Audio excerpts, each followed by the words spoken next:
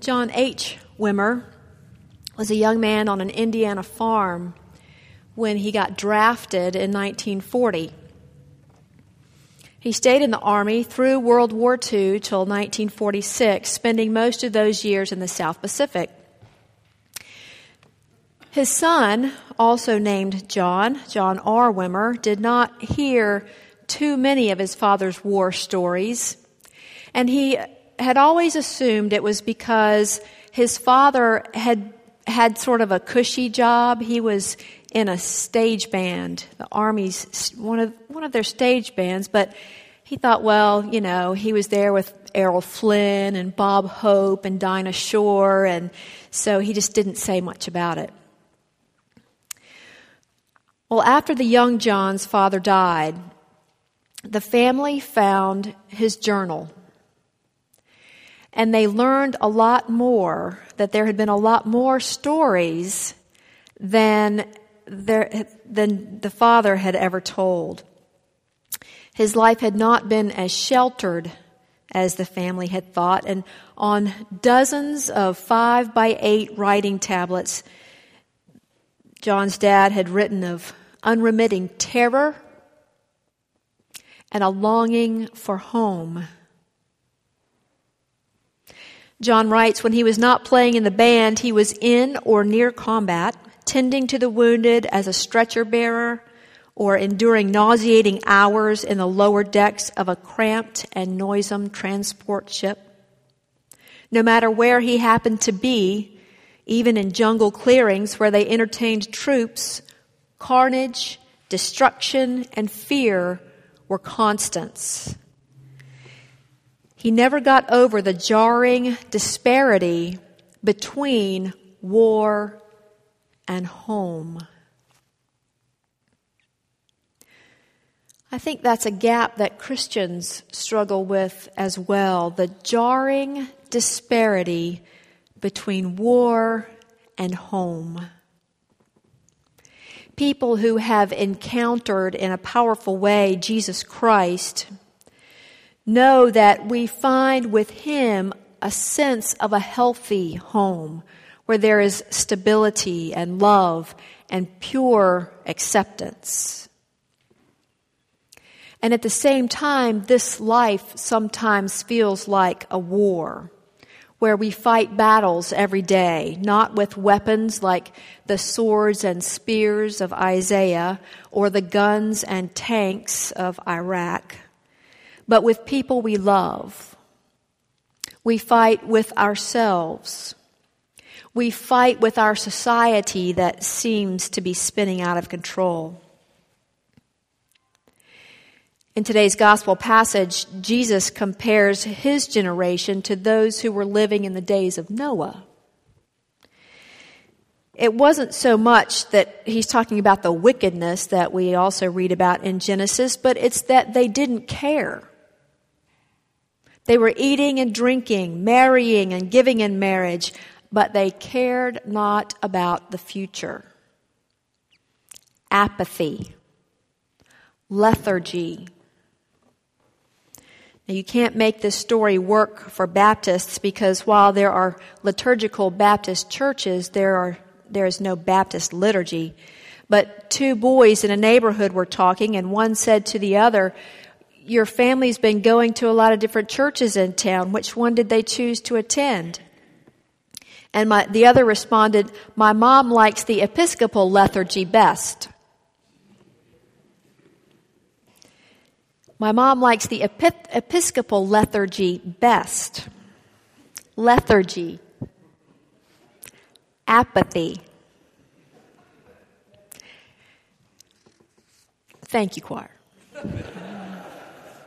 Thank you for laughing. It's that feeling of, que sera, sera. What will be, will be. Let them do what they want. I'm going to do what I want. They can just, worry about themselves. Maybe you read in the paper this week that Carnegie Mellon University has a tradition of asking their professors to think about a hypothetical final lecture. In other words, what is most important to you, and therefore, what would that lecture be to your students? Well, a Carnegie Mellon professor returned to the University of Virginia, where he had taught for 10 years, to present one of these last lectures. Except for him, it had an irony and a poignancy that it didn't have for the others, because Randy Pausch has been diagnosed with pancreatic cancer and has been given about 3 to 6 months of good health. And so this idea of a final lecture really meant something to him deeply. Well, he titled his lecture Time Management. And he said, "Time is all we have.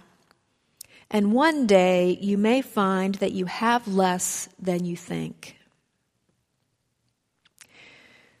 He had a suggestion. Apparently he had lots of practical suggestions. I wish I had heard all of them. But one was that when we are overwhelmed by tasks, Pausch suggested that we create a comprehensive to-do list and rank it by priority. And then break down each task into manageable steps, and always start with the job you want to do least. His was an Advent message. Think toward the future,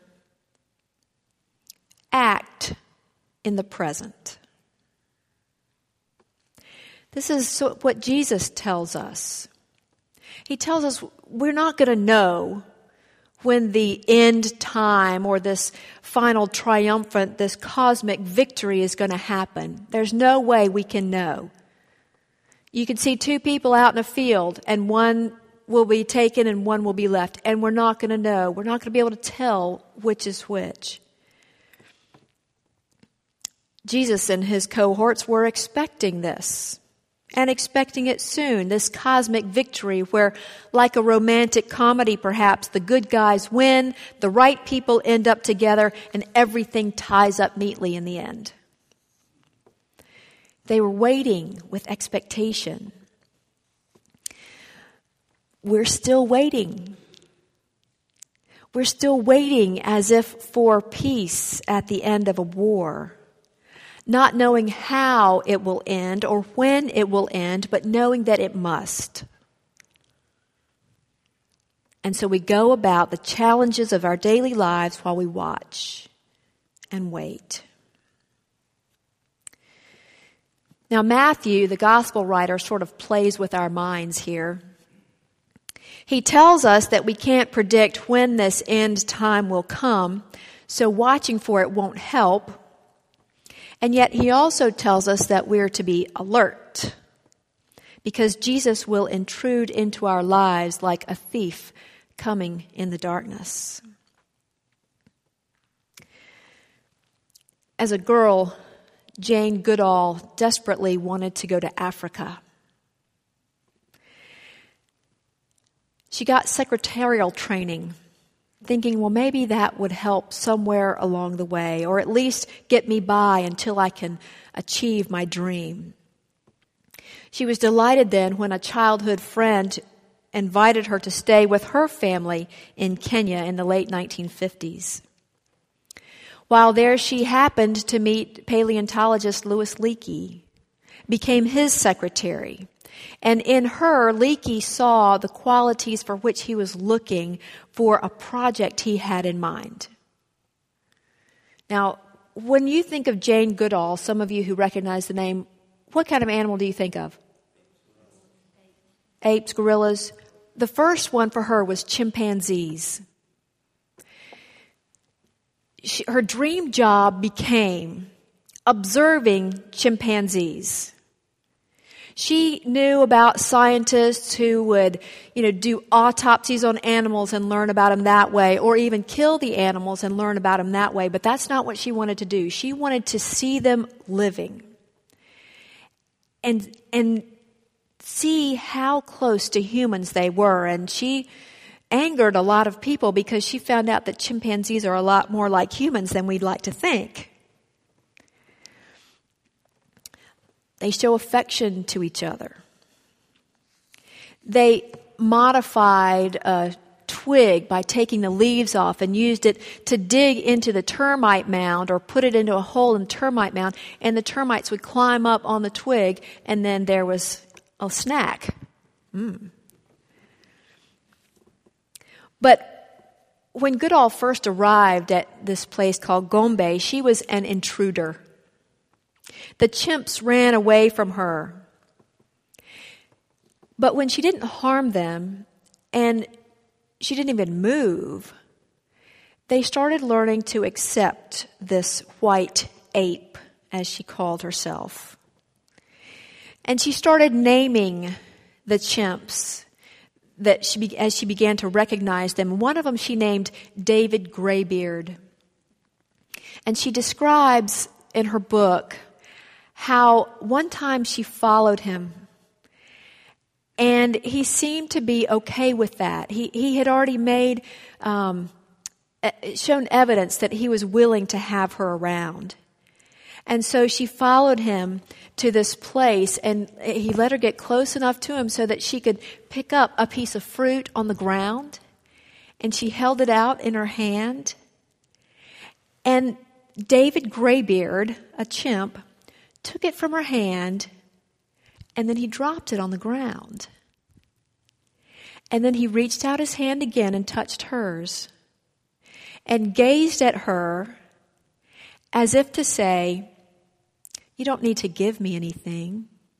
We can just be friends." Isn't that love?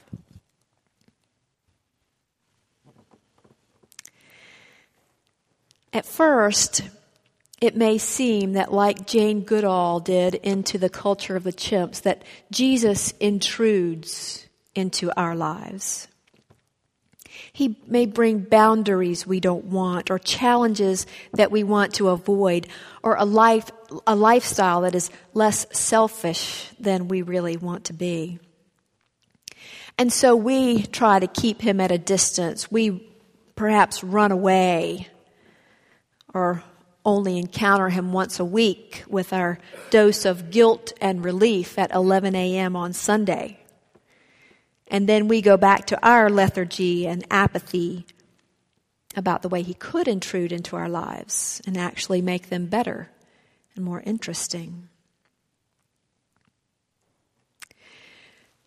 Missionaries seem like intruders at times, intruding on a culture, a heritage, a way of life that has seemed to work fine for generations.